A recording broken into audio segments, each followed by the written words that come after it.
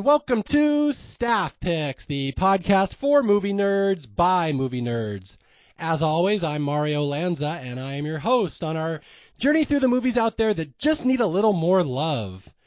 And tonight we are continuing our October horror month where I do all scary movies. And I am very excited about this episode for a couple of reasons. The main one is that this is one of my favorite movies of all time. We are talking about the 1973 horror movie The Wicker Man, which one could argue isn't actually a horror movie. We'll get into that, but it's a very scary, creepy, memorable, gut-punchy movie that has nothing to do with the remake, so don't even get me started on that crap. And not only are we talking about The Wicker Man, we are bringing on a special guest, and this will be a first. This is the first relative I have ever had on Staff Picks. This is my daughter, Vanessa, who I have trained since birth to be a horror movie fan and a horror movie snob, I am proud to say. She has very good opinions about horror movies, I would say. She's a college student, training to be a paleontologist. And if you are wondering what a child of mine would be like, welcome Vanessa to the show. Hello. Now, Vanessa, this is your first podcast, correct? Yes. All right. Are you a little nervous? Yeah, a little bit. I think I'm gonna hate the sound of my voice on a recording. Yeah, it took me many podcasts to get used to my own voice because I hate it, but that is how it goes. But the first question, we have to start off the bat. How are you doing? How's college? You need any money or anything? I mean, I'll take it. All right, so right there from my own daughter, she is telling you, please donate to Mario's Patreon account. So, because you're starving, right? You can barely eat. You're skin and bones right now? Yeah. All right, so just in your own words, please tell people, please donate to my father's Patreon account. It goes to me. Please donate to Mario, my dad's Patreon account, because it'll all go to me and help me not starve in college. Thank you. Well done. See, this is why you're my favorite child. So, give people a little background about you. Why The Wicker Man? Why you? Why the hell is a 19-year-old girl talking about a movie from 1973? Well, first I just would like to comment on what you said, how you've been training me since birth to like horror movies, because it really was literally almost since birth. You showed me Jaws when I was like 5. And you loved it, right? No, I was traumatized. You know what's funny is both of my kids are my daughter Vanessa. I broke her with Jaws, unfortunately, and I do apologize for that. And the patron fees do go to your counseling, right? To your mental counseling because of that. Oh, yeah. And then my son Nick, I broke with Mars Attacks. That movie absolutely terrified my son. That one terrified me too a little bit. Yeah, and okay, I'll get back to your history, but this is one of the things you do as a parent is you want to introduce your child to things you love. And with horror movies, it's very tricky because you don't want to introduce the wrong one at the wrong time. So I think I did pretty good with you, but I apologize for Jaws. Now, okay, what other horror movies? Because I know I've shown you so many over the years, and I just want to get this out before we get into the podcast. You don't love every movie that I do, and I don't love every one that you love, so we have very different opinions. What are some of your favorites over the years, and what are some of your favorites now? Um, I mean, I think for horror movies, I have always, and I still love like the more slow burn horror movies more, and the ones that don't rely so much on jump scares. Mm-hmm. I feel like the first like horror movie that I remember really liking was Zodiac. Mm-hmm. So, I do also love stuff having to do with like serial killers and like more realistic things and like kind of related to this movie, like cults and like religious groups. That's like my favorite horror movie trope. Um, yeah, so I think that's always just been my favorite. Like horror movies that don't rely on jump scares and aren't super gory and are more like psychological. Yeah, you and I actually have very similar tastes, because that's something I've brought up on the show before, that I don't like jump scare movies because it's, it's funny, we're going to use a lot of the same phrases, but the one thing that I always say is, like, anybody could make a movie with jump scares. I could do that. That's easy. And, like, there's no skill involved. Would you agree with that? Yeah, I think so.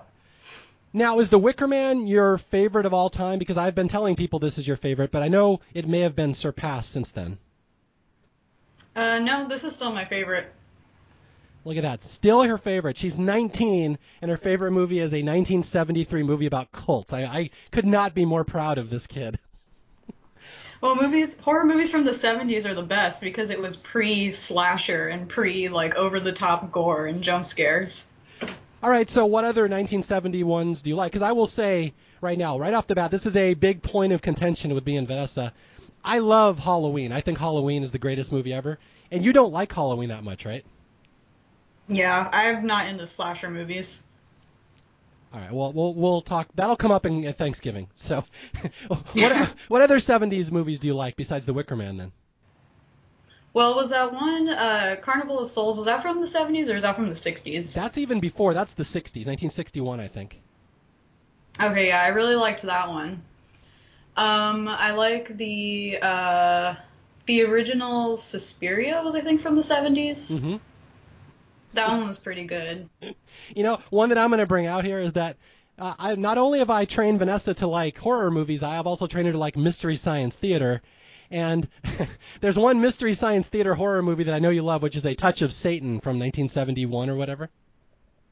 That one legitimately creeped me out, even though it was on Mystery Science Theater. That one was actually creepy. That was a devil movie. No, okay, so you don't like supernatural movies, but do you like devil movies? Like, where do you stand on like The Omen or The Exorcist? I don't like devil movies as far as people getting possessed, but I like if it's a devil movie about a devil worshipping cult, that would be interesting to me. But I just don't like possession movies. Okay, I think you and I and my wife, your mom, Diana, are all on the same track. Is that we all tend to like movies where the evil is the humans. Like humans doing Yeah, evil things is scarier than all the supernatural stuff. Would you agree? yeah, I think so. Okay, and I have to say that as much as I have been training slash torturing Vanessa since birth on giving her horror movies, she does the same for me actually now that she knows modern movies much better than I do, and she's constantly recommending ones to Diana and me, and some we love, some we don't like. Hint: The Witch. I know you like The Witch. We're not going to fight about that. Yeah. But there's a lot of modern ones like within the last 10 years that you like. Like, can you recommend some to people that you think are up to your standards of not being too gory or jump scary?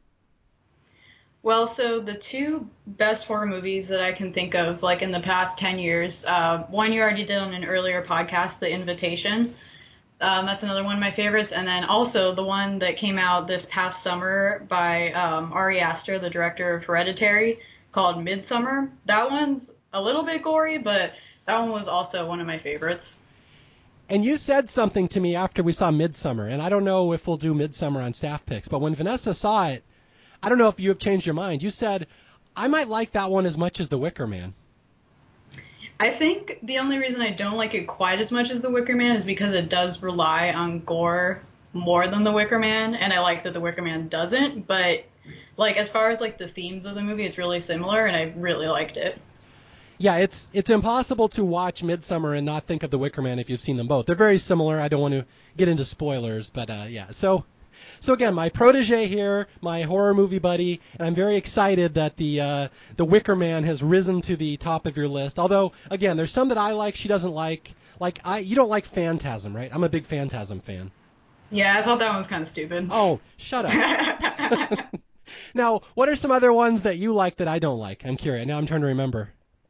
The Witch is the first one that comes to mind. Although I will say we both don't like It Follows. I was very excited to hear you don't like that one. Oh, yeah. Yeah, I forget, did you guys like The Babadook? I love The Babadook. I thought that was really good. Okay. Yeah, I like that one too. Okay, yeah. So this is what we do. Vanessa recommends all these modern ones to me. So we've kind of come full circle where I don't know anything after about 2010, and she's now my resource. So, and are you like the horror movie girl at college? Are you the one that always gets your friends to watch horror movies? Well, I don't really get them to watch horror movies because they pretty much refuse most of the time. But yeah, I'm kind of the psychopath. So, so if you donate to my Patreon account, Vanessa can buy better friends that like horror movies. It's a lonely existence when you're the one who loves horror movies and nobody else does. I understand. I have gotten one friend to watch The Wicker Man, and he really liked it. So it's like a one for one so far. Okay. Well, Okay, now speaking of, we are obviously of different generations. I'm 45, Vanessa's 19. Now, most people your age would only know The Wicker Man as a remake, as the one I hate to even mention Nicolas Cage's name, but the remake. Now, is this the case that you have found that people your age only know about the remake? Yeah, generally, like when I'm talking to people about horror movies and they ask me what's my favorite, and I say The Wicker Man, and then they start quoting like "Not the Bees" or something. I'm like, no, it's the original one, and they don't even know that that one existed. Yeah. Now, do you just want to stab them when that happens? Yeah, pretty much. What's funny is I know people my age that I was even telling people I was doing a podcast on The Wicker Man, and even people my age are like, "Oh, I didn't know there was an original." So Yeah, it just really hurts because this is a fairly obscure movie and it has been remade into the campy favorite of everybody in meme generation, and it really hurts me personally because this for years I had a list 10 great horror movies most people have never seen, and The Wicker Man was number one. This was my baby, and I introduced this to everybody. So there's nobody who hates that remake more than me, with the possible exception of the other person on this conversation right now. yeah. I mean, the memes we've gotten from it are pretty funny, but other than that, I don't like it. Now, I debate asking this question. What don't you like about the remake? Let's be very quick here. Just that it stole the name from the original, but it's completely different and so much worse. Well, yeah, the remake seems to be very brutal. Like they want to get into torture. Let's beat up this poor guy and do lots of horrible things to him, which is I feel totally misses the point of the first one. The first one isn't meant to be savage until it is. It's like a perfectly normal, nice, gentle movie until suddenly it's not. There's a turn. That's what I think the remake forgets. Yeah. All right, I have a little back history before we delve into this movie.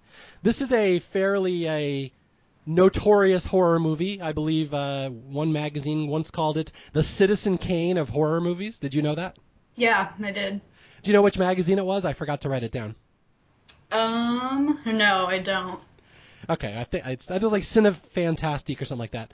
But I have a personal history with this, and this is kind of a long story, but it'll explain why I wanted to introduce it to you.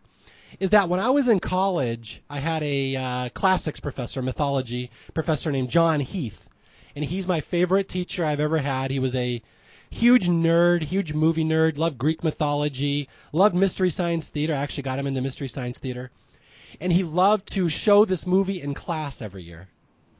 Which I don't know, would they show The Wicker Man in one of your classes nowadays? I don't think so. I'm not sure. Is it woke enough for a modern college student? I think it's just too weird. Perhaps a little too much sex and phallic references. Yeah.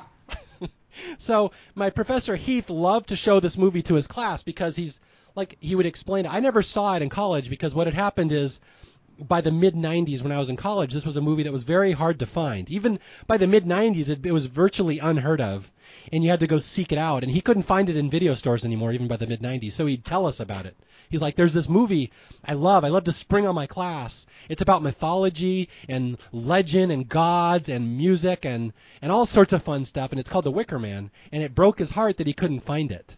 And so I heard about this movie for years, and then one day in like the late 90s, I'm in a Hollywood video, and I see it. And I don't know if this will surprise you, Vanessa. It was not in the horror section. Really? Yeah, it was in the special interest section. It's where they have like softcore porn and documentaries about Jimi Hendrix and stuff. And then The Wicker Man. I'm like, oh, okay. So apparently this is not a horror movie. It's a special interest. And so I rented it and I watched it and I'm like, oh my God, this movie has the greatest gut punch ending of anything I've ever seen. And Yeah. I simultaneously loved my professor for introducing me to it and hating him. I'm like, why would you do that to me? Now I'm going to have this image in my head. But that's why this movie was always very special to me. And then when I have kids, I'm like, I want to show my two kids this movie because I want to get their reaction because this is a nasty gut punch. And one child of mine, I will not name his name, does not like movies. Yeah. And then the other child, the beloved daughter, loves movies, and I showed her this, and she loved it. So again, very excited to have you on a movie that stuck with you as much as it stuck with me. I think it did take some time to grow on me because I don't think I really loved it initially, but then I just kept thinking about it after, and then I like rewatched it a few more times, and then it kind of like really hit me like how good of a movie it is. Excellent. And that's what I like to see, the persistence of opinion. You will eventually convince yourself. Yeah. All I'm going to say is that this is possibly the most awkward movie to discuss with your 19-year-old daughter. So I will paraphrase that ahead of time. This movie is chock full of sex and penises and fertility references. So Yeah. we will do our best to dance around this for your entertainment. Okay, so again, the movie 1973, The Wicker Man, starring Edward Woodward, Christopher Lee. A lot of people would know Christopher Lee from, he played Dracula, he plays Count Dooku, he's the man with a golden gun, a lot of stuff. He himself said this was the best movie he was ever in, so hint, hint, that should say something. Yeah. And, so the other thing about this movie is it's hard to call it a straight horror movie because it's got this soundtrack of folk music, and it's, like I said, it was my mythology professor wanted to show it to me. So it's not straight horror. It's a weird movie, but when you hit that nasty turn, get ready for it because this is one of the nastiest movies ever. Yeah, I really don't like admitting that my favorite horror movie is kind of a musical because I generally hate musicals, but this is pretty much a musical. Yeah, and it is very much a musical, and it's got a great soundtrack. Have you ever listened to the songs on YouTube? Oh yeah, I love the like one of the very first songs that plays. I think it's called Corn Rigs. I love that song. Yeah, there's corn rigs and barley rigs, and there's one called the Maypole Song. And there's a bunch of traditional Scottish folk songs, like traditional ones people would sing around a pub that they just use for evil purposes in a movie. Yeah. And the composer, his name was Paul Giovanni. He's the one that put together this awesome soundtrack. And I do have to say, again, in the uncomfortable nature of this podcast, we will get to Willow's song at a certain point. I'm sure you're aware of that one, right? Yeah. Willow's song is possibly the most sexual song anybody's ever recorded. So, to the point that I'm shocked Madonna never remade it or anything. Okay, so here we go. The Wicker Man. There's going to be spoilers in this. We'll do our best, but luckily the spoilers in the movie don't pop up until the very end, so I think we'll do okay. But The Wicker Man is, in essence, a story of a missing child, correct? Yeah. And what is her name? I know you love Irish and Scottish accents. Can you pronounce the child's name with the proper brogue? Probably not. I think I'll offend someone if I try. Oh, that's what we do on Staff Picks, Vanessa. We're not sensitive here at all. Rowan. No, I can't even do it. It's Rowan Morrison though. A little girl named Rowan Morrison, and I will try her. Rowan Morrison, I believe, would be a good approximation. But there's this little island off the coast of, we're in Scotland, right? Yeah. And was it filmed in there? Like it actually was filmed in Scotland? Yeah, although the film takes place in the spring, but they had to film during the winter, so all of the props of the trees with the fruit on them that you see in the background, they're all fake. Because it was all dead Oh no. in reality when they were filming. The crops failed them. Terrible. Yeah, so this little girl, Rowan Morrison, she's disappeared. There's this little island off Scotland somewhere. I don't know how all that geography works. It's an island. And she has gone missing, and someone has written a letter to the mainland, to the policemen, to the police department. There's the little girl missing. Could you please come and investigate it? It's very creepy. And so that's the whole impetus of the story. This guy comes and he's looking for a missing girl. Yeah. What does he encounter, Vanessa, when he first comes to the island? Are they thrilled to see him? Well, I mean, I just also like to talk about how much of a jerk, at least I think, how much of a jerk the protagonist is to these people. Like, before we get to the ending, he's just so, like, hostile to them, and so he thinks he's so superior to them because he's a Christian and they're pagan. Yeah, that's one of the biggest plot points in this movie, if you haven't seen it. It's the pagan religion of all these islanders who worship nature and old gods and deities, and Sergeant Howie, who is very old school Christian, and like Vanessa said, he's just a jerk. He's like not willing to concede their beliefs at all, and he flat out is just snotty to them most of the time. Yeah, when he gets there, they're not thrilled, and they're just kind of acting suspicious from the beginning. He shows them the picture of the missing girl, and some of them kind of have different stories. Like, some of them say she never existed, or like later some of them say that she did but she's dead. So it's just really suspicious from the beginning. Yeah, the opening scene right from the start, it's a creepy little island with just locals live there. No outsiders are ever allowed here. And like anybody who comes to this place called Summer Isle must, check in with Lord Summer Isle, the guy who runs the island. So they are not used to having an outsider there. And like Vanessa said, they have different stories. Oh, we've never heard of this girl. Oh no, she's. They're just very suspicious and very standoffish. And the police officer, like you said, he's just a jerk to them. He's like talking down to them. But right from the start, he is aware something's a little off on this island. Yeah, and it's creepy, but it doesn't really seem outwardly creepy at first. Like the setting is beautiful, and the people all seem really friendly, and it seems like a really idyllic just place, but then he can sense that something is weird about it. Now, you've traveled a lot. Have you ever been to a place that reminds you of Summer Isle? I'm curious.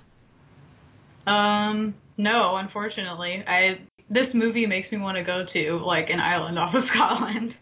Now, knowing how this movie ends, why would this movie want to make you go to an island off of Scotland? I mean, is it because you're a girl and not a guy? Is maybe that why? No, just because of the setting. I mean, I would get out of there before they do all the weird stuff that we're gonna get into later. Okay, so you're up for a vacation until it becomes culty. Yeah. Okay, so that my daughter sees the Wicker Man and immediately says, "I would like to go there." I would just do what he does at the beginning, where he just flies around the helicopter, but then I would just never land. Okay, well that's good. I mean, see, you're a smart kid. I will say we raised our kid with self-preservation. So we go to this island. It's very idyllic, and yeah, it's a very peaceful little place, and they're just standoffish, and it's all what's the word, agrarian? They're just crop based. That's what they do there. Yeah. Apples is their big thing. So yeah, so the sergeant shows up and he's walking around. He's trying to figure out this weird place, like why, like who is this missing girl? Who sent me this letter? And everybody in the village is denying they've ever seen her or ever heard of her before. He's like, there's no way, and what is it? He finds out the girl's name, the girl's mom. Is name what? May Morrison? May. Yeah, May Morrison, and then one of the other Islanders tells her where the mom or tells him where the mom lives. Oh yeah, that's one of my favorite little exchanges. He's like, "Do you know Rowan Morrison?" And they're like, "No, never heard of him." And he's like, "Well, she's May Morrison's daughter." And they're like, "Oh, May. Oh yeah, we know May." So he goes to talk to May, who runs the post office or general store. So how does that exchange go? May, of course, is very excited to have a policeman looking after her missing daughter, right? No, not at all. She claims that she doesn't have a daughter named Rowan, but she introduces Howie to her other 9-year-old daughter. So he goes in the back room and he talks to the little 9-year-old daughter, Myrtle, and Myrtle says, "Oh, of course, I know Rowan." And Sergeant Howie is very excited because this is the first person that has admitted that there's a Rowan Morrison on this island. And the girl says, "Oh, she's a hare. She's a rabbit that lives in the back." So still, people are stonewalling him. He cannot get a straight answer who this Rowan Morrison is. Mm-hmm. And now we go to the Green Man Inn, which is this is the first time in this movie it's going to get a little awkward to talk about with your daughter here. So Sergeant Howie is, again, this movie moves very quickly. It's only 90 minutes, and nobody's giving him an answer over who this little girl is, and so he goes to the inn, the local pub, and he's like, "I'd like a room for the night." And this is where we meet the innkeeper. What is his name? Do you remember his name? No, I don't. I think it's Mr. McGregor. Yeah, something like that. I just remember the daughter's name. Yes. Okay, the daughter. Good. We'll have a lot to say about the daughter. Let's delve right into this. So, Sergeant comes in, he's demanding. He's like, "I am a police officer. I am a constable. You will give me a room and a meal." And everyone in the pub is like laughing at him, like, "Who's this jerk?" And then the innkeeper's like, "All right, well, I'll give you a room, but first you should meet my daughter." So, let's talk about Willow, the daughter here. Well, so I don't think this scene is as awkward as much as it is just funny, because all the people at the inn just start breaking out into this song, and then Howie's just looking at them like all disgusted. Well, do you listen to the words in the song? Yeah. Okay. Well, I will, in an effort to make this as awkward as possible, let's talk about the song. Yeah. Well, okay, so I'm actually not totally clear on what Willow's role is in this island, but we know it has something to do with sleeping with a lot of guys. Yes. Willow gets passed around a lot. Willow is played by the actress Britt Eklund. People may know her from a James Bond movie. She's in The Man with the Golden Gun. She's a Bond girl. Very good-looking actress. Very busty would be the right word. And she is the innkeeper's daughter. And the minute the landlord says, "Please follow my daughter to your room," like Vanessa said, everybody in the pub starts laughing and singing. And the song is called "The Landlord's Daughter." Yeah. I will paraphrase this so you don't have to. It's basically, you'll never love another like the landlord's daughter. She's not the kind of girl you take home to mother. And there's another line in there that there's something that she has that you want, and it's between her legs. Yeah. So, yeah, I do not believe that you do not understand what her role is in this. Well, but what I don't understand is if it's like a ritualistic thing, like part of their religion, or if it's just like her thing. That's what I don't understand. Okay, well, yeah, that's actually a very good question, because people who may not know this movie, this whole island is based around the idea of fertility and reproduction and sex, so maybe this is what they do with anybody who visits. Please sleep with her. I mean, maybe that's just how it goes. Maybe it's not specific to her. Yeah, that's just what I'm confused about. Because there's a scene later also where it seems like Lord Summerisle is like bringing a guy to her. So in that way, it seems kind of more like a ritual, like part of their religion. Okay, that would make sense. And yeah, so her role is to entertain anybody who comes to the inn, and the innkeeper is offering her up, and the villagers are singing a song that involves erections and other things. It's and right off the bat, Howie hates this, right? Howie's like, what the hell is this place that they're singing about this? And he's, like you said, he's horrified. He's a jerk to them. Yeah, I think at one point one of them is singing and he literally walks by him and pushes him over. Yes. Howie is going to give a negative Yelp review to the Green Man Inn. So they're all singing, and that the sergeant stops them, their body song of sex and reproduction. He's like, shut up. He's like, I am here on official police business. This is not cool. I would like a room. There's a young girl missing. This is very serious. And of course, the town does not appear to care one way or another about this missing girl. And this is where we see the pictures of the Harvest Festival, right? From the past, I don't know how many years we're up there, but for the past maybe like 50 years or so, we see a picture that they take at the end of every summer with a young girl surrounded by lots of produce. Yeah, this is a yearly thing. They do a harvest festival, and this would have been typical for little old school island religions, or like I don't want to say pagan, but like these nature religions. They would have a harvest festival at the end of the year. They would elect the harvest queen. Man, this is a lot like Midsummer, I'm realizing now, huh? Yeah. And there's a picture on the wall of every girl at the end of the harvest festival surrounded by baskets of crops, and the one from last year is missing. Yeah, so this is 1973, so he notices that the one from 1972 is not there. Yeah, and he notes it. As a trained policeman, he notes there's a picture missing, and this will come back later. Yeah. All right, so this is a couple key moments here happen in this next scene. This is the dinner scene, where Howie sits down for his first meal on Summerisle, which is known around the world for its great crops and lush vegetables, and like his meal sucks, right? Yeah.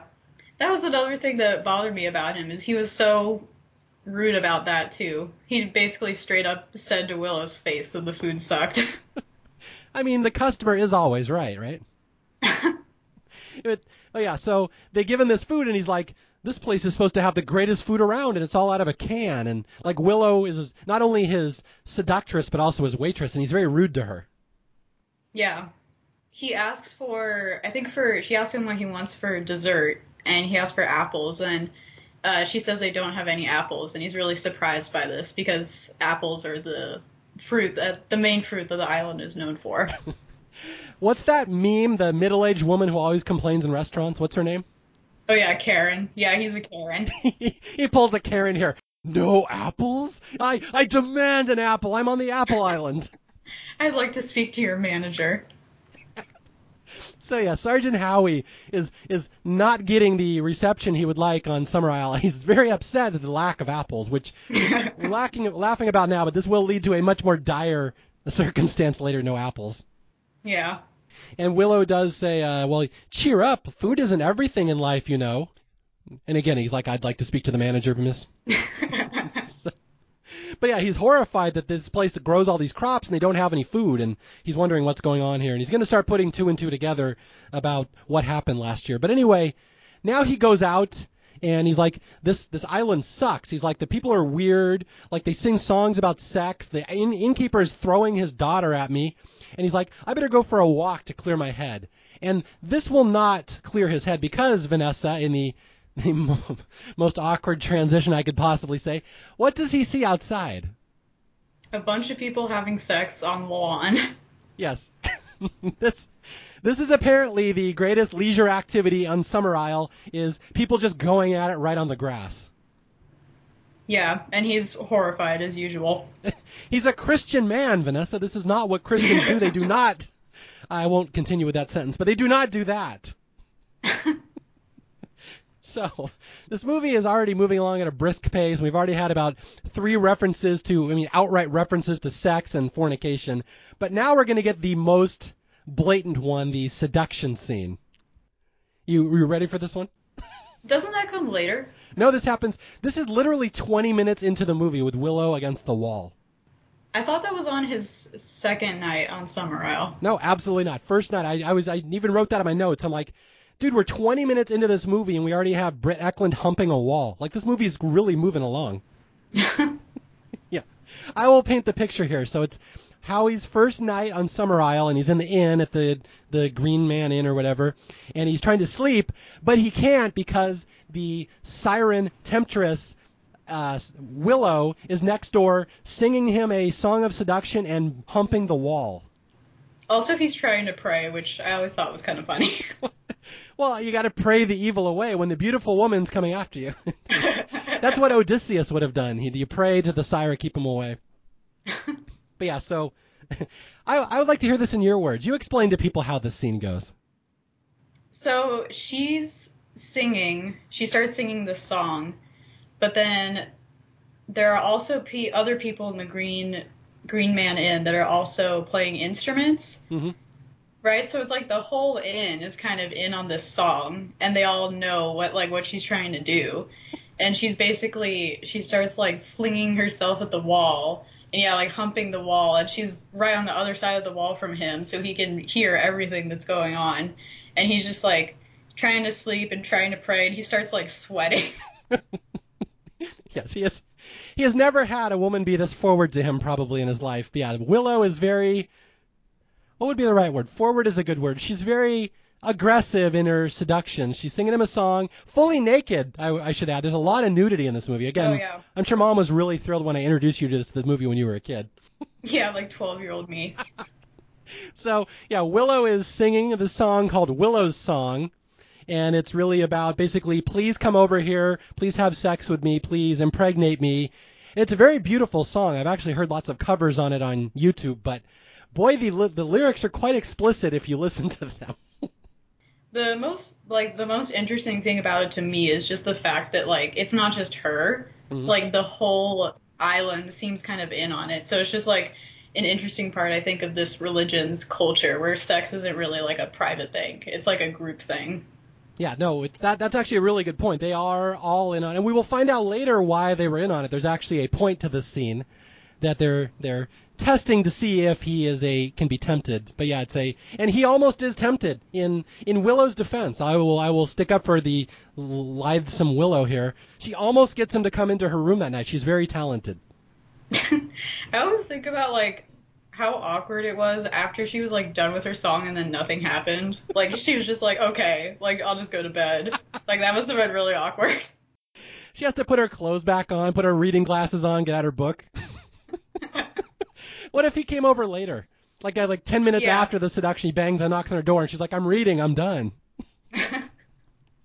Okay, now, if you would please close your ears for this part, because I have to quote the most explicit line in the song.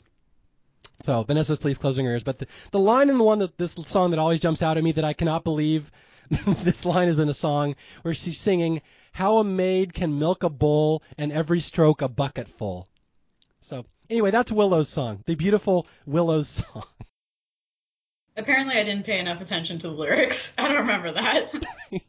Yeah, I think that's, if you listen to the full song, because people cover it on YouTube and then you listen to the soundtrack, that line is in there. I'm not sure they use that line in the movie, but they use the other ones that come very close to that. So anyway, if anybody wants to sing that song for karaoke in front of their parents, that's a good one to do. It's like a afternoon delight on Arrested Development. Yeah. I also got into Arrested Development, so I'm very proud of that too. You have a good sense of humor. Yeah, thank you. Okay, so Willow has tried to seduce him, and Howie has stood up to her. He has somehow fought off her advances, and so he's still, as we will find out later, he's still a virgin. He will never have sex before marriage, not even to the lovely Willow. And so the next morning he wakes up after his eventful night, and hey, we're gonna get more sex stuff, because the next day he gets introduced to his first maypole. Yeah. Now explain to people who may not know, what is a maypole for? Well, so the maypole in this religion represents like the phallic symbol. I'm not sure if it's like that in all religions that have a maypole. Yeah, I think it is. I think that's traditional. It's the male phallus, and they're dancing around it. It's a fertility ritual, basically. Yeah. So they have all the male children. Basically, they're like tied to the maypole. They have these ribbon things, and they're all dancing around it and singing the song, and then the teacher is kind of leading them in it. Now, is it all male children, or were there was no girls in there too? The children actually dancing around the maypole, I'm pretty sure, were all males, and then the females were in the classroom, and they were like singing along from the classroom. Okay, that's right. Okay, so yeah, this is day 2 on the island. It's the day before May Day, and they're getting ready for their fertility dance and festival. And this is where people start warning Sergeant Howie. They're like, there's some weird stuff going around the island on May Day. You might not want to be here. And even Willow, the next morning in the restaurant, she's like, I thought you were going to come over and sleep with me last night. And he's like, I would never do that. I'm engaged to be married, whore. He doesn't say whore, but it's implied, right? Yeah, basically. But she's like, oh, you are a gallant fellow. And he says, I would never do that before marriage. And again, very important turn of phrase there. We're going to hear more about that later. But again, she warns him. She's like, we're going to be doing some weird stuff on these May Day rituals. You might not want to be here with all your Christianity. You're going to find it weird. And he's like, harumph. And again, it's implied. He wasn't say harumph, but he's the type of guy who would say harumph. Yeah. So let's talk about this classroom scene where he goes and meets all the girls in the class. So he comes to the classroom and he asks the girls and the teacher, he shows them the picture of Rowan Morrison, and he asks if they've ever seen her, and they all deny it, like everyone else has been doing. And another thing that I just, like, the more and more I watch this movie, I just notice all the times that Howie's just, like, such a jerk, and it bothers me so much. Like, in this scene, he writes Rowan Morrison's name on the blackboard, and he just erases all the stuff that the teacher had up there for the lesson, like, without even asking her. So, not only is he mansplaining to everybody on the island, he's just a jerk. He's erasing their school lessons. Yeah. Terrible. Sergeant Howie, you're a jerk. But yeah, so he walks in, and what's the lesson they're learning is he walks in, the teacher's like, what does the maypole represent to all these little 9 and 10-year-old girls? And the girls are like, that's the male penis. And Howie's horrified. He's like, how dare you teach little girls about this? Yeah, he keeps threatening the teacher, like, I will report this to the authorities, that you've been teaching this smut in school. And, yeah, just basically accusing her of brainwashing the kids, I guess. Well, maybe that's why he was erasing the lessons, because these are not valid lessons in his mind. He can just erase them.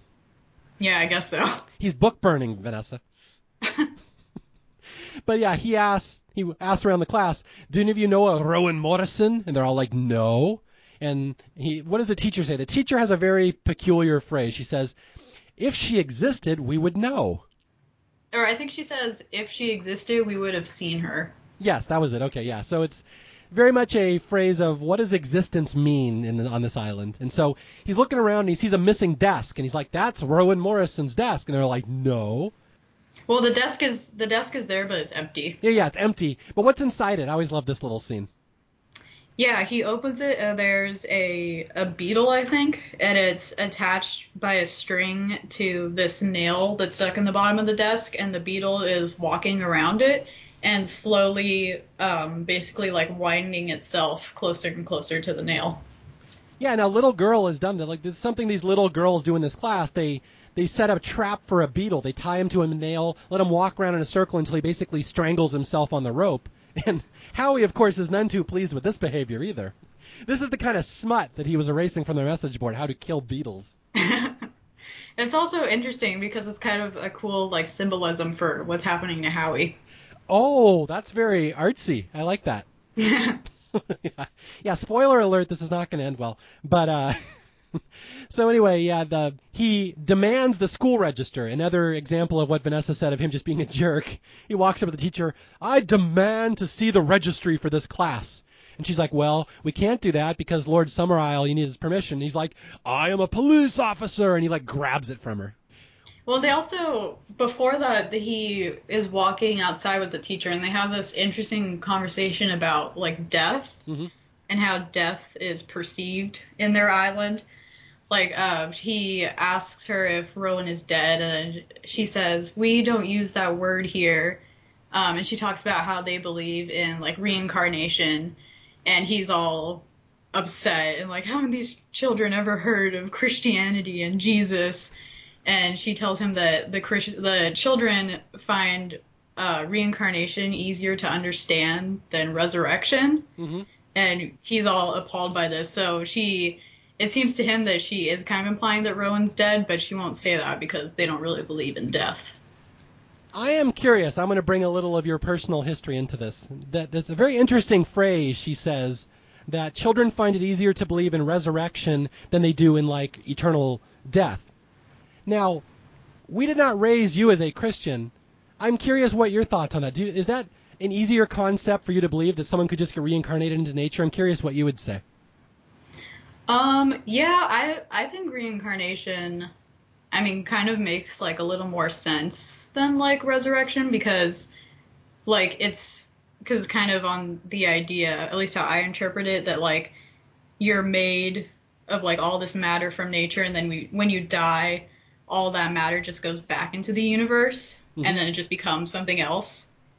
So I do think that's an easier concept than, yeah, eternal death or resurrection. Now, I'm curious. I have a follow-up question to that. Is that you love this movie and you like it, and you see Sergeant Howie as a jerk and just he's not nice. He's just not open-minded to these people. Do you think that would be different if you'd been raised with like a strong Christian background or doctrine? Like, you're not sympathetic to Howie at all, but do you think someone who's watching this as a Christian would be very sympathetic to his argument? I think it depends on kind of how Christian they are, because I do think he's kind of like deliberately presented as a jerk. Mm-hmm. So I think that Christians would probably still see that he's being like really close-minded, but I don't know, maybe not as often. Yeah, see, because I'm curious, because now I'm thinking about that, because I was raised Christian, but I'm not super Christian either. But I am wondering if someone is very Christian-based in their beliefs and doctrine, if this movie hits them even harder at the end. I am curious about that. Yeah, I wonder. Because, again, if you're not sympathetic to the villagers at all, this has got to be the most horrifying thing ever. Anyway, Yeah. I don't want to jump too far ahead. Okay, so we find out from the registry there is a Rowan Morrison in this class, and all the kids have been lying to him. Everybody in this island's been lying. He's just horrified. He calls them all despicable little liars. Yeah. And this is where the teacher implies that Rowan was here, but she died. But she doesn't use the word died. She says, well, I said if she existed, we would know about her, but she doesn't exist because she is part of the earth. And how he's like, BS, where is she buried? Take me to her grave. And she's like, well, he's out there. She's out there. So this is where he goes to the cemetery, right? Yeah. And before we get to the cemetery, I have to say there's a lovely scene here where he's looking through the pagan gravestones in the formerly Christian cemetery. And the first one he sees is something, it's like an engraving. So-and-so died. He is now protected by the ejaculation of serpents. Which, that's not really... I didn't notice that. Yeah, that's not really Christian doctrine. And of course, Howie, once again, horrified. Like, the word ejaculation should not be on a gravestone. Yeah, and I think on top of someone's grave, maybe Rowan's, there's a basket of apples, and he goes over there, he just knocks them over. Like, he just doesn't care. Yeah, he knocks over the apple crate and makes a little cross out of it, just to remind the people that this is the one and only Lord Jesus Christ cemetery and stop being pagan.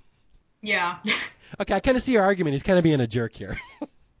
Yeah, that's like the one thing that I notice more and more when I rewatch the movie is like how unsympathetic the protagonist is. But, Vanessa, he's just trying to find a child. You were a child once. Wouldn't you want someone looking for you? I mean, yeah, I guess. What if Sergeant Howie was all you had between you and death? Wouldn't you feel a little more sympathetic? Yeah, I guess so. All right, that was a trick question. Anyway, so Howie's mad. He knows Rowan Morrison died and she's buried here, and he's going around the village. And who's he go to? Like the record keeper and the photographer? Explain those scenes to people. Yeah, so he goes to the record keeper. He demands a record of the deaths on the island, and then she kind of gives the same spiel that he's gotten before, where he needs Lord Summerisle's permission. And he says, I don't need his permission. I have permission from the state. And he shows his police badge and basically like bullies her into eventually giving him the death records. Good job, Karen.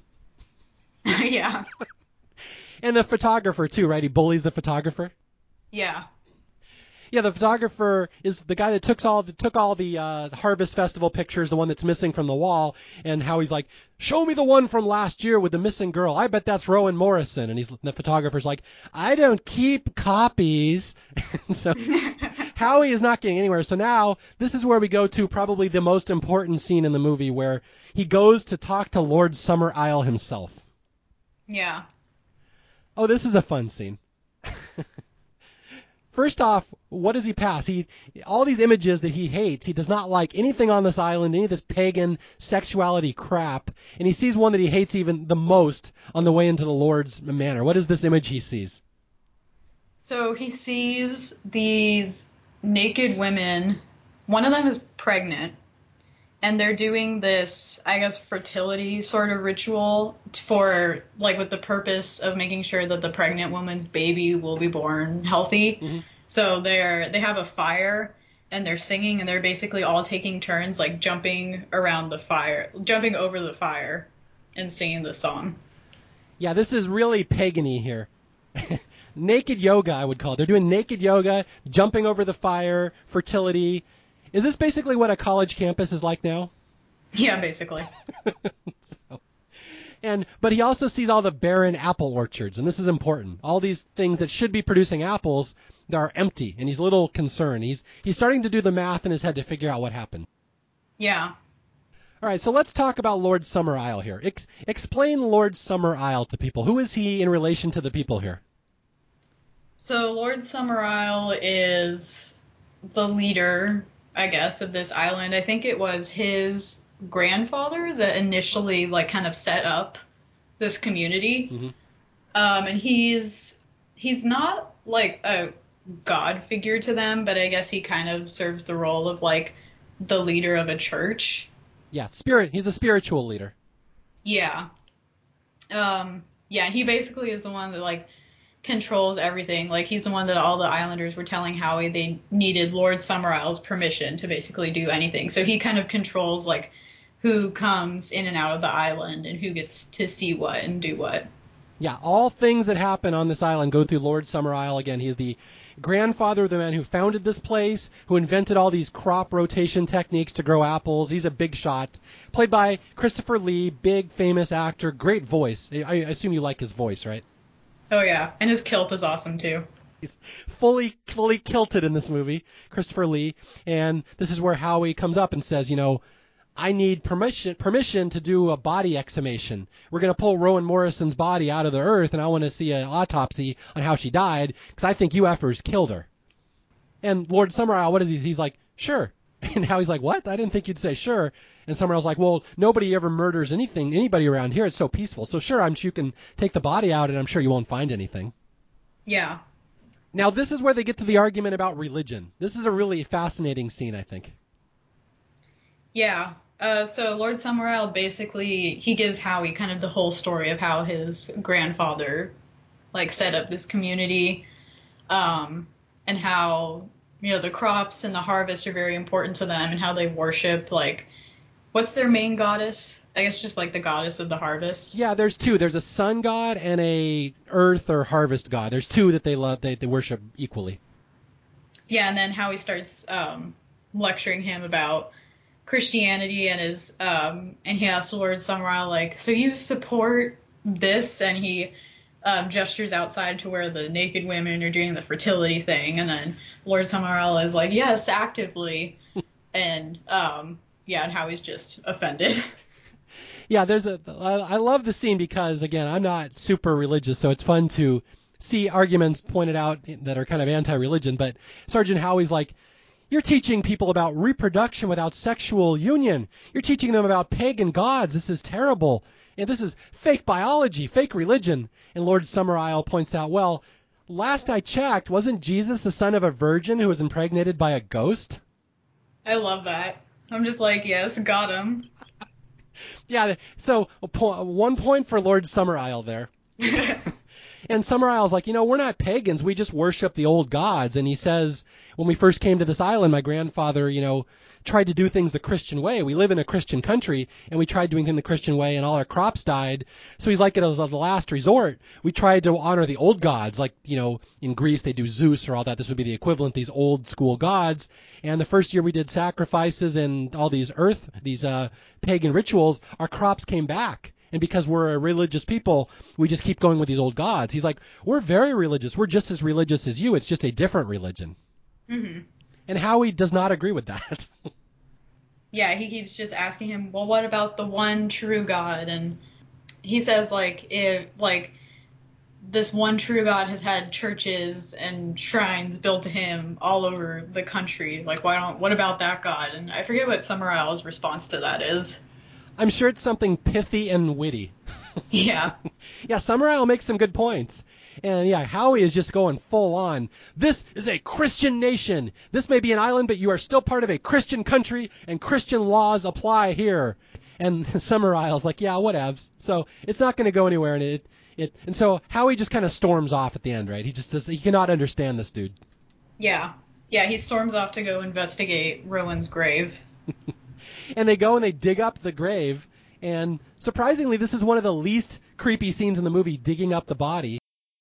I remember the first time I watched the scene, I was so expecting there to be a jump scare here when they take off the lid of the coffin. Uh-huh. But then there's not, and I was so confused by that. Yeah. Look what modern horror movies have done to you. You expect a jump scare when a perfectly good movie has none. There's not a single jump scare in this movie. I mean, I think there's one part that could maybe be considered a jump scare, but it's not this part. Is that a spoiler for later? I'm curious what you're talking about. I mean, we'll get to it later. Okay. So they go and they pull up this, they pull up the coffin of Rowan Morrison, and what do they find in there? A hair. The hair as in a rabbit. Yeah. So now the Islanders are just effing with him. They're burying their bunny. They're claiming that Rowan's a bunny. Everyone's claiming she doesn't exist. And he has all this evidence that she did exist. And he goes storming back to Lord Summerisle. And this is where he starts putting two and together and forming his opinion. He's like, I know what happened. You killed Rowan Morrison. There was a sacrifice. He's like, your crops failed. You even told me yourself there have to be sacrifices when the crops failed. You killed her, didn't you? And Summerisle's like, no, of course not. What are you talking about? And I think he also got a lot of that from the picture, too, because when he saw the 1972 picture with Rowan in it, he noticed that there was way less produce surrounding her than in the previous pictures.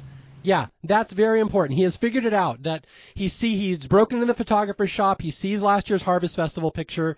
There were no crops surrounding Rowan, who was the harvest queen, and he puts two and two together because their crops failed last year. That's why he couldn't get any food in the inn. That's why all the trees are barren. They must have killed this little girl in the guise of religion, and as a Christian, he cannot have that. That's his issue. Yeah. And what is he threatens now? He threatens to go back to the mainland? Yeah, and he tries to leave, right? But then they do something to his his plane that he came in on. Well, that's the next day. Yeah, well, for some reason he spends the night, one more night. He's like, it's too dark, I can't go back tonight. And he's like, I will return to the mainland tomorrow, and I will file a report and open a full investigation into this heathen island. Yeah. And Lord Summerisle's like, perhaps that's best because, tomorrow is May Day, and with you being such a Christian douchebag, you probably wouldn't be able to handle it. So perhaps it's best that you're not here. So, and this is going to set up the finale. Yeah. Okay, so here we go. May Day, one of the greatest endings in movie history, the gut punch. Even when you know it's coming, it's still a gut punch, and I will warn people it's going to be spoilers from here on out, so hang on. Okay, so I know you read a lot about religions and cults and stuff because I know you're my kid. So Howie spends the next morning, this is May 1st, 1973, May Day. He spends the entire morning reading up on May Day festivals and pagan crops. Now, tell us what he finds in these books. He finds, I think, a description of the human sacrifice that happens around May Day, and this kind of confirms his suspicions about what he thinks happened to Rowan. Yeah, and he sees pictures, right, of all the different symbolism that are used in these rituals. Yeah. Yeah, a traditional May Day ritual will have the maypole and the dances and all that stuff, but then there's a traditional ritual of sacrifice that happens, and it involves 3 characters at all times. Do you remember who the 3 are? I know one of them is the Fool. Yeah. Punch is the man fool. It's a man dressed up in a fool costume. And there's a character called the man beast, I believe, who's half man, half animal. Mm-hmm. And then I'm not sure how well this ages in the year 2019, but there's a man woman. Yeah. Oh, I forgot about this part of the movie, Christopher Lee in dress. Yes. Christopher Lee, yeah. There's a traditional leader of all funeral or sacrifice rituals called the man woman, a man dressed up in drag, and that's part of the ritual. And basically there's these 6 swordsmen, and the book explains, what is it, like when they need to do a sacrifice for the crops, an animal is what you sacrifice when the crops are good, but when bad times, what do they sacrifice? A person. Although they did have animals as part of the sacrifice as well. I know, that's like an uber sacrifice. They're super sacrificing the end of the movie. Yeah. Yeah. So yeah, in bad times you sacrifice a human, possibly a small child, possibly a 12-year-old girl. And this is what I love about this movie. You know a sacrifice is coming at some point, but you don't know when or how it's going to happen. And in the book, do you remember this? It even lists different ways that they sacrifice, and all of them we'll see later in the movie. Oh, we see all of them in the movie. I didn't catch that. Yeah, they said sometimes we drown someone at sea. Sometimes we fling them off a cliff. Sometimes they're burned alive. Sometimes the swordman will cut your head off.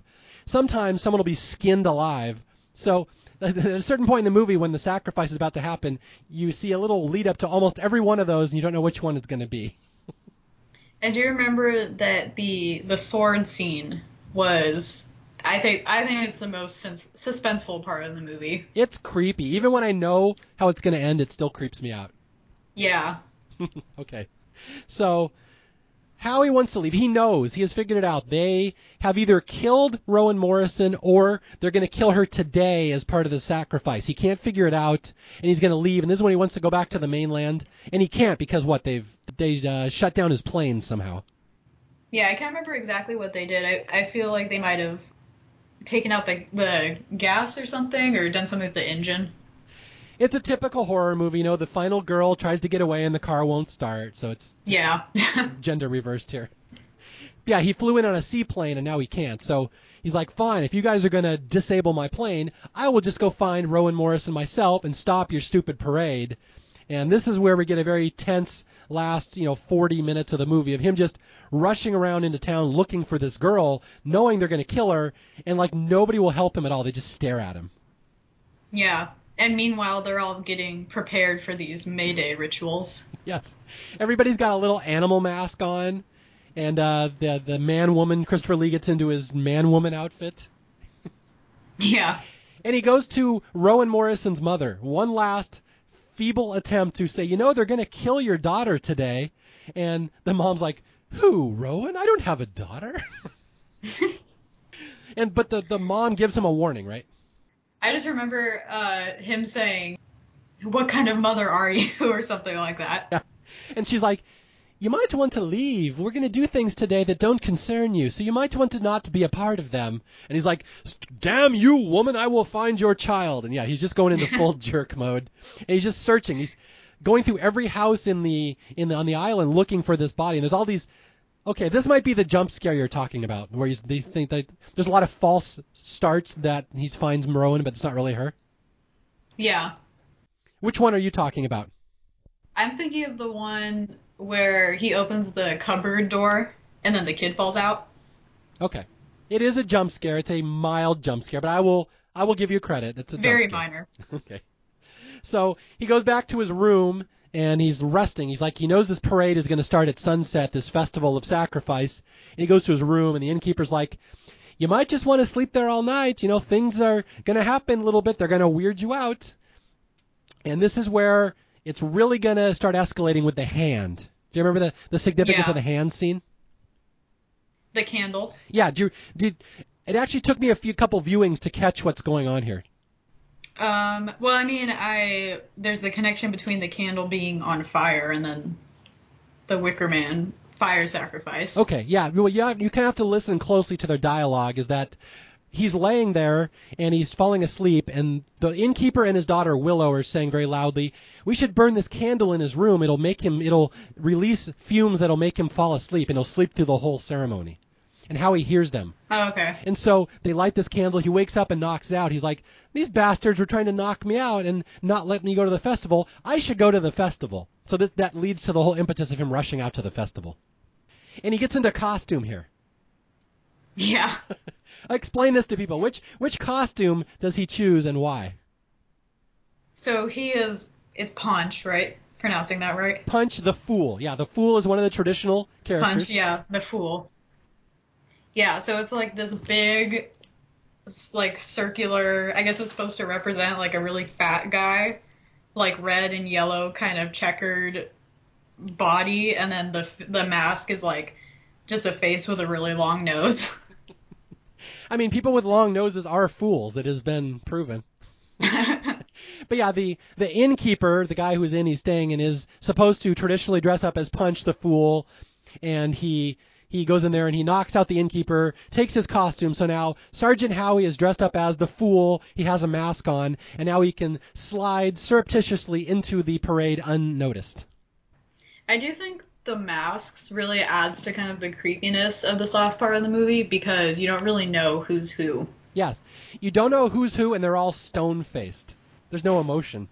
Yeah. Yeah, it's really creepy from here on out. The last 30 minutes of this movie with the procession of death, everyone going in their funeral march down to the beach to sacrifice Rowan, and he's involved, and there's like music playing. Like, how would you describe this parade to people? Yeah, so Christopher Lee in drag is in the front, and he's just kind of dancing around. I think, doesn't he have these little like maraca type things? Yeah, he has maracas, and he also has like a scythe, like a little sickle. Yeah. And everyone is all in their costumes behind him, and there's these musicians, and the music, it's very happy sounding. Like, it's very cheerful sounding. Very nice folk music of the early 70s as they're marching off to butcher a little girl. Yeah. And here we go to the scene that even though the ending is the one that gets all the notoriety from this movie, the chop scene is the one that I do think is the scariest, and I know you mentioned it earlier. Yeah. Describe the chop scene to people. Yeah, so there are some people in the parade. There's, is it 6 or 8 of them? There's 6 swordsmen.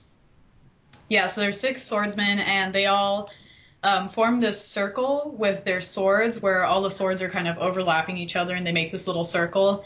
And then all of the islanders have to take turns going under and putting their head through the middle of the circle of swords. Mm-hmm. And then everyone's chanting chop, chop, chop while everyone's going under. And then when the person goes under, the swordsmen lower the swords around their neck and then bring them back up over the head, and the person moves on, and then the next person comes through. And it's basically just really suspenseful because it's implied that they're going to chop someone's head off, basically. And it's kind of like it's random. Like you never know who it's going to be, and they make Howie go through too. And they they eventually do end up chopping the head of a costume off, but it turns out the person in the costume, their head was below where the head of the costume was. So you think that they chopped this kid's head off, but then he turns out fine. Yeah. It's as Lord Summerisle says, it's a game of chance. Everybody must put their head into the blade of death, and someone's getting their head chopped off. And you're starting to get the sense in this movie that things are not going to go well for Sergeant Howie. And this is such a suspenseful scene because you know he's going to put his head in that circle, and you know someone in this village is onto him because you see lots of scenes of people looking at him. Like you kind of know they know he's Howie, and you think he's going to get his head chopped off, but he doesn't. And it's actually like almost scarier that he doesn't because it's like a big release of tension. You know it's coming, and then it just doesn't happen. Yeah. Yeah, I can't say enough about the chop scene. It's just chop, chop. Everyone chanting in the village, everyone in the island chanting for someone to be beheaded. Yeah, and for some reason, for me, chanting is just really creepy to me. Like, I think that's one of the things that I find so creepy about cults. Like, anytime a group of people is, like, chanting together, that always creeps me out. So I think that's another part of the scene that's, like, really creepy to me. I don't know if kids nowadays still have ringtones on their phone, but you should have that as your ringtone. You should say, chop, chop, chop. Or your alarm. If you want to be creeped out first thing in the morning or in the middle of the night, set your alarm to be chop, chop. Yeah. No, I should have my ringtone as Willow's song. No, as my daughter, I forbid you are never, ever allowed to sing Willow's song. So yeah, the chop scene. And Sergeant Howie survives the game of chance. His head is not chopped off. And now we go down to the beach and we start the sacrifice. And the first sacrifice is what, the ale? Yeah. Now who's that going to? That is going to, well, everything's going to the harvest god, I believe, right? Yeah, it's just there's different gods. This one's like the ocean god or something. Okay. Yeah, whatever. I'm not a pagan. I don't know. It's some god. But yeah, so Christopher Lee opens up a barrel of ale and dumps it into the water, and that's for the ocean god. And now we get to the last page of my notes, which is just all exclamation points and circles, where he says, "And now for a more dreadful sacrifice for those who command the fruit of the earth." And here we are introduced to our main character. We have not seen the whole movie. She's all tied up. Who do we see, Vanessa? Rowan. Rowan Morrison. Yeah, she's tied up, and she's like up by the rocks. It's one of these like Clash of the Titans. They're going to have the Kraken come and attack her. And Yeah. Sergeant Howie, he saves her, right? He runs up there. Yeah, and then he's caught at the top by the Islanders. Well, okay, this scene goes on a little longer than that, though. Oh, he chases her through the cave first, yeah. Let me rephrase what you just said. He rescues Rowan Morrison, and she's like, "Help me, they're going to kill me. I'm a damsel in distress." And then she leads him to his death. Yeah. So I think you glossed over the role of young lass Rowan Morrison here. She was basically bait, and then she led him right to the trap. Yeah, she's bait, and he goes and rescues her and unties her, and she's like, "Come this way," and she leads him up into a meadow where it's a trap. Now he's surrounded by villagers, and Rowan's like, "Did I do it right? Did I do it right?" And Lord Summerisle's like, "Yes, well done." And from here on out, things will not go well for poor Sergeant Howie. I'm going to say poor, even though you hate him. I'm going to say poor. So, okay, well, I've been doing 72 episodes of Staff Picks, and I'm finally on the final scene of The Wicker Man, and I want to do this one justice. Okay. I will start with you. What happens when he goes up there? There's a big long speech. Lord Summerisle starts talking. Kind of summarize the speech. So, Lord Summerisle basically tells him how they trapped him and how they were looking for someone like him, and they specifically brought him to the island on purpose. Yes, it was a very calculated trap, like some of the other movies I've done on Staff Picks, aka The Skeleton Key, which I just did. It's whole movie a very calculated trap where Christopher Lee says, "Welcome, fool. You have come of your own free will to the appointed place. The game is over." And Howie's like, "Game? What game?" And I wrote this down. I specifically wanted to get Christopher Lee's words. He says, "The game of the hunted leading the hunter. It is we who have found you and brought you here and controlled your every thought and action since you arrived. And this is where we learn about last year's crops, right? Yeah. So last year they had their crops failed, and then that's basically why they wanted Howie to come here, because they wanted him to be the sacrifice to make up for the failed crops, to bring their crops back. Yes, for the first time in 100 years, their crops failed so disastrously that they don't know what to do.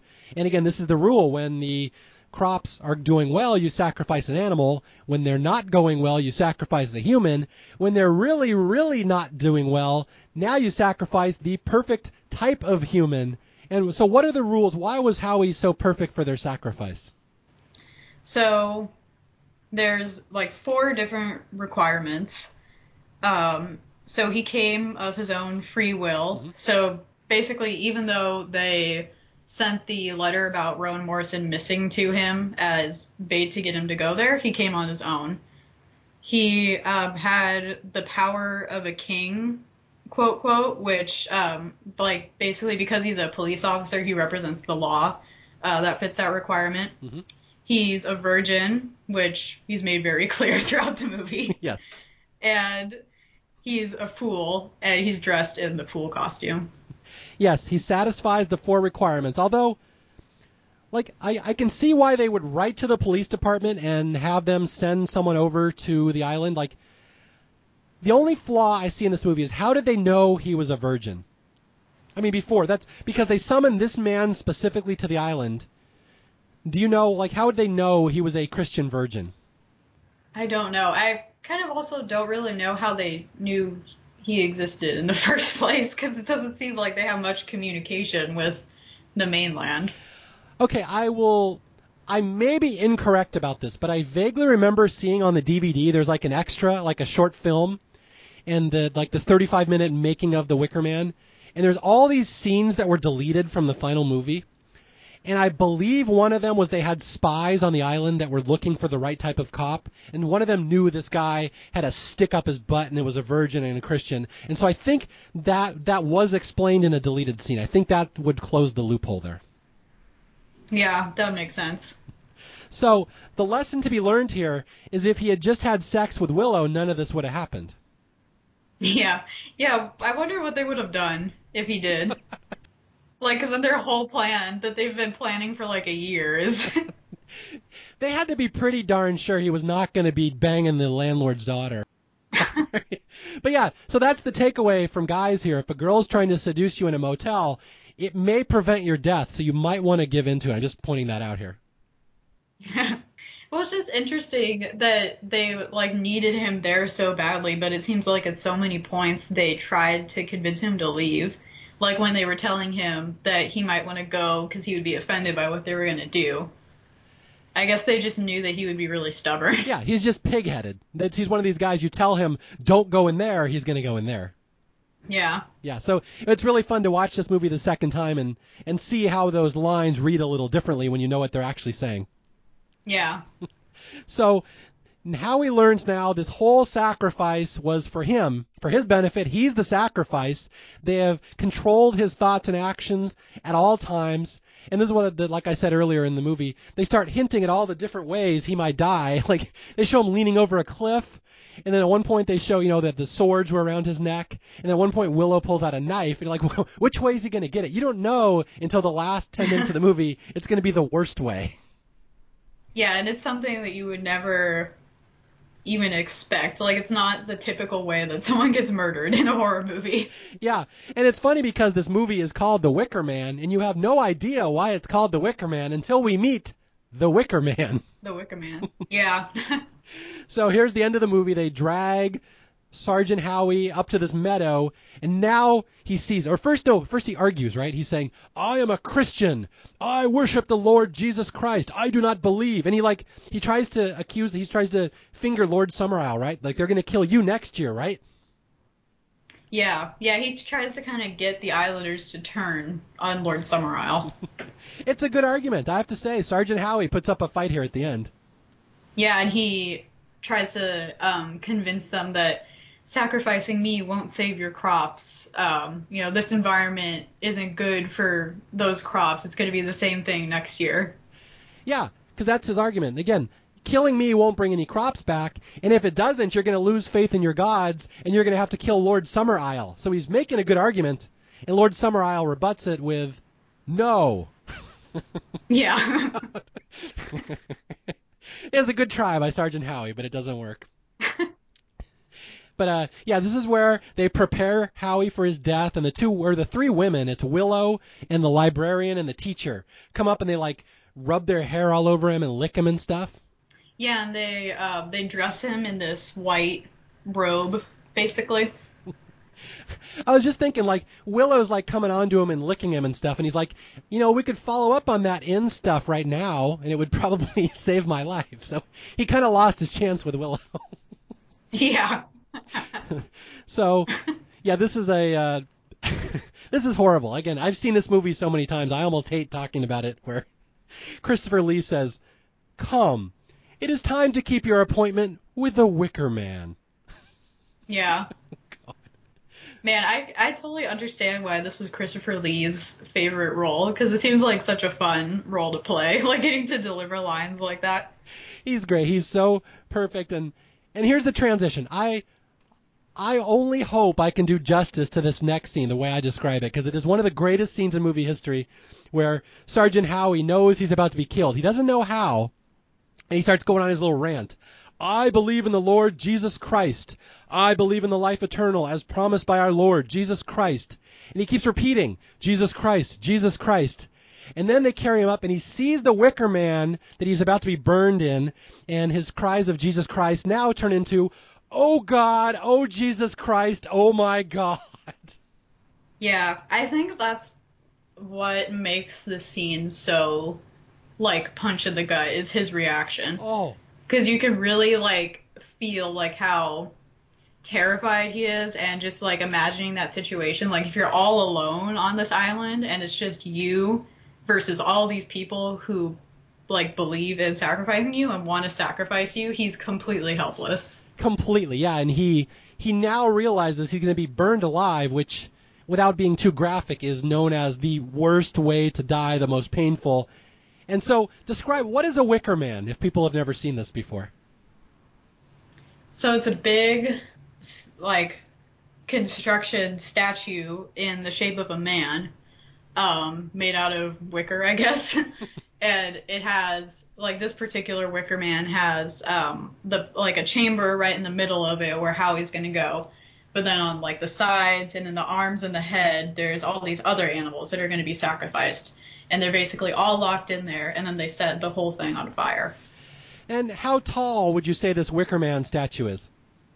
I think it's as tall as, like, the cliffs on the side of the side of the island. Yeah, it's a good 100, 150 feet, maybe 200. It's giant. Yeah, I have no idea how they hid this thing from him this whole time. I have some cool trivia about that, actually. The actor, Edward Woodward, knew he was going to be burned alive at the end of the movie, and he specifically did not want to see the Wicker Man statue he was going to go in. So, like, when you see him see it for the first time in the movie, that's when the actor was really seeing it. So when he says, oh God, oh Jesus Christ, dear God, that's like his actual reaction to knowing how horrific this is going to look in a movie. Yeah, that's pretty cool. And the other trivia is that I know the island where they filmed this, that Wicker Man, they left the pylons where the legs were. They were there on that island until like 2006, like for 35 years. And it was like a tourist attraction. You could go see the Wicker Man legs until some a-hole vandal stole them about 10 years ago. Aw, that sucks. Yeah, so cross that off your cult places I know you want to visit. So they carry Sergeant Howie up, and his hands are tied. He can't do much. He's in the sacrificial robe, and they place him in the middle of the Wicker Man. Again, like Vanessa said, there's animals in there too. So this is like they're covering all their bases. They're sacrificing like everything they can. Yeah, and like fairly big animals. Like there's like sheep and like not just like tiny little chickens. Like they had like big animals in there too. Yeah, and I will let loose some horrible trivia. I read on the Internet Movie Database that some of the animals actually did die during the burning scene. They actually killed some of these animals. Oh man. But you know the good news, Vanessa? What? They had a hell of an apple crop the next year. Yeah, hopefully. So Sergeant Howie is locked into the belly of the Wicker Man, and the whole village goes around in a circle. One of the most iconic, horrific scenes you're ever going to see in a movie. And again, there's movies that have gut punch endings that have come out since then, but this was the original. And they light the thing on fire, and the whole last 5 minutes of the movie is Sergeant Howie praying and praying to Jesus Christ to save him, and then the praise turned to screams. Yeah. And what's so chilling about this is the contrast of his like terrified praise, and then the islanders are all in a circle around the Wicker Man singing a song. Mm-hmm. And it's just like a really happy like folk song. So just like the contrast of those two noises. Yeah, I read that's a real traditional Scottish folk song that like kids sing with their parents. So it's like horrible reference for to use it in a movie. And again, this is the greatest day in their life because they're getting apples next year. And that's the end of the movie. Sergeant Howie screaming. You don't see it. It's not especially graphic, but you know what's happening as he catches on fire and you hear his screams of Jesus to help him. And then the Wicker Man collapses and all the villagers are cheering and dancing. And we fade off to sunset. And oh boy, what a fun movie that is. Yeah, well, the last shot is so cool because it's sunset. And so you see kind of the silhouette of the Wicker Man as the sun is setting, and you see the head of the Wicker Man like fall off. And that's the last shot of the movie. Yeah. So anyway, the Wicker Man. Now, I have a friend named Joshua who always points out flaws in movies. He's like, I would kind of like to know if the ritual was successful. Like it's like they leave us hanging. You never know if they got their apples back next year. So no one knows if this was all for naught. But we do know it was a horrific ending, and Sergeant Howie died. And again, he did it all himself. He followed all their rules, fell into all their traps. And as they said, there's no trace of you on this island. No one will ever find you. So his death will go unavenged. Yeah. And just remember that the next time you buy apples, Vanessa, that might have been the cause of the delicious apples you're enjoying up in Washington. Someone sacrificed a police officer. Exactly. I mean, yeah, you're in Washington. I'm from Seattle. That's apple country. You know, they sacrifice a hell of a lot of cops up there just to get those apples. So anyway, anything else you want to add? It's almost one of those movies there's almost nothing left to say at the end because how can you top the ending? But it's an ending that will shake you. Even if you've seen it many times, it will still stick with you, I think. Yeah, it definitely takes a while to process. And even I'm not really totally sure on what my opinion is on like what the ultimate message of the movie is. Mm-hmm. I kind of feel like it's just a criticism of religion in general because it presents kind of both religions, Christianity and this pagan religion, as being like it presents them both in negative lights. Yeah, no, that's a good point. I'm trying to think. It doesn't present the pagan one as being necessarily wrong, but it definitely presents intolerance towards other people's religions could lead to your own doom. I mean, I think the whole human sacrifice thing kind of puts the pagan religion in a bad light. But again, they get apples, so yeah, I guess it's worth it. It's like a negative carbon footprint. You get rid of a person, you add crops. But yeah, this is one of those movies that came out, and I don't know if it was a big hit. I get the sense it was never a big hit. And I know there was like 5 different versions of it with lots of extended extra scenes and like a made-for-TV version, and it kind of disappeared. And like I said, it was only known because a couple people remembered it. Hey, remember that one where the guy burned at the end? And then this one magazine called it the Citizen Kane of horror movies. And like I said, I had a mythology professor just lived and died by this movie, but it hurt him. He couldn't find a copy of it. So again, it was a forgotten movie. Only a select number of people knew about it. And like I said, it used to be on my list of movies that great horror movies nobody has ever seen. And then that goddamn remake. Yeah. What's your stance on remakes? Are you a pro or anti-remake person? Generally anti. All right, good. Excellent. Good answer.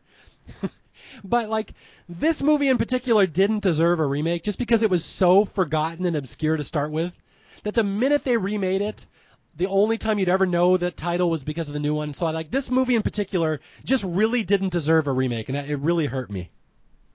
Yeah, and I just hate now that the remake has become more well known than the original. So it's like it just stole the name of the original, but the original's still forgotten for the most part. Yeah, that's the thing. If you're going to steal the name, at least keep the old one around. But like I said, people my age even don't even know there was an original. Yeah. Although I do feel like it's getting a little more attention because of Midsummer, because I think a lot of people kind of saw the connection between Midsummer and The Wicker Man, and I think Ari Aster even mentioned that he was influenced by The Wicker Man, so that's good. Well, then I thank you for introducing me to Midsummer, because if Midsummer brings awareness of the Wicker Man back, I could not be more happy. Because, yeah, this is one has always been right at the top of my list on movies that I recommend to people. Yeah, I recommend it to people, but I do warn them that it's really weird and that it's like a slow burn horror movie because I know that not all people like slow burns.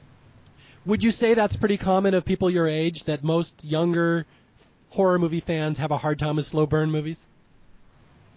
Um, I don't think most. I think it's kind of half and half. Like some people really like the slow psychological stuff, and some people really like the more jump scare slasher stuff. Yeah. And again, I would say this isn't necessarily that slow a burn. It's only an hour and 20 minutes, and it's an 80-minute movie, so it's like Midsummer is over 2 hours. Yeah, this movie, for most of The Wicker Man, it's not even a horror. It's just kind of like a mystery. Okay, that leads right into my final question. Is this a horror movie? I mean, I always say it's a horror movie just because like the final scene, like the feeling you have after watching this movie, like because of the final scene, is like a similar feeling to what you would have watching other horror movies. Like you feel horrified. No, that's a great answer, and that's I myself have a hard time calling this a horror movie, but I agree with you. The feeling you get after this movie is almost more horrifying than any movie I can think of, with the exception of one, and I'm going to bring up a little dirty laundry in our family. There's another horror movie very similar to this that I love and my beloved daughter will not watch, and that's called Spore Loose, aka The Vanishing. Are we going to talk about that? We're going to get into that? I guess. Yeah, well, I'm still trying to sell it. It's very similar to The Wicker Man, very slow burn, horrifying feeling afterwards, but she thinks it's too boring, so. I mean, it was a lot younger when I tried watching it, so maybe if I tried again, I would like it more. All right. Well, I am doing Spore Loose one of these days on Staff Picks. But again, yeah, it's like I said, the first time I ever saw this movie, it was in Hollywood Video in the special interest section next to the Jimi Hendrix concert. So Huh. Hollywood Video had no idea what the hell to make of this movie. Yeah, and I have heard some people classify it as a musical, which again I hate admitting because I generally hate musicals, but yeah, it is a musical. I read that the director even told the cast this is a musical when they were making it. They're like, wait a minute, doesn't the guy get burned alive? And they're like, yeah, but it's got jaunty folk tunes. And Willow's song, which again, you are never allowed to sing. Well, I guess why I don't mind the music in this movie so much is because I feel like it adds like because they do spend a lot of time really developing like the culture of the island and like the mythology and their rituals. And I feel like the music really adds to that because music is clearly like a huge part of their religion. So I guess that's why I don't mind the songs in this movie because I feel like it adds more to the movie than songs usually do in musicals. Yeah, I agree with you, and also when I realized that how much this is based around traditional religions and myth and music, I understood why my mythology professor always wanted to show this to his class because it technically does fit the syllabus of a classics class. Yeah.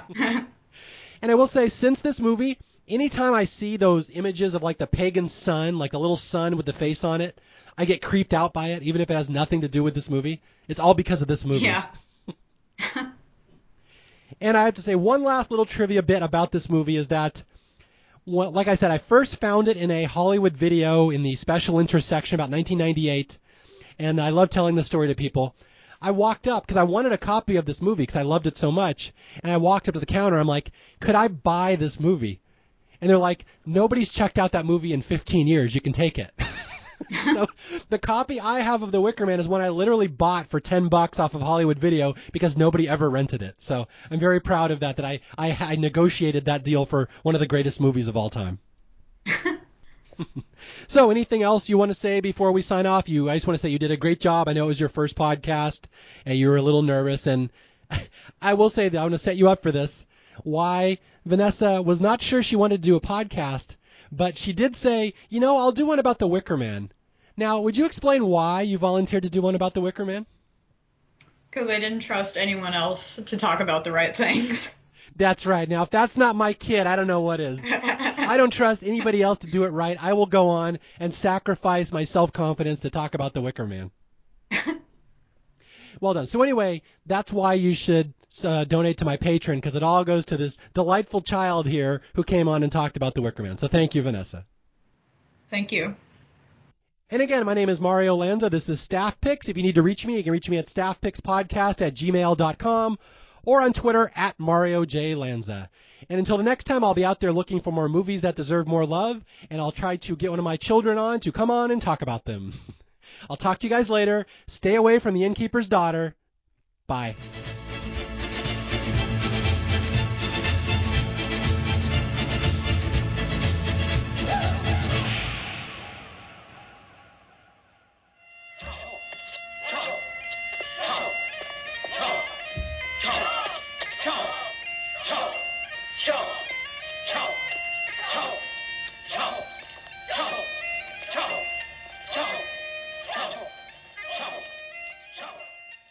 Oh God! Oh Jesus Christ!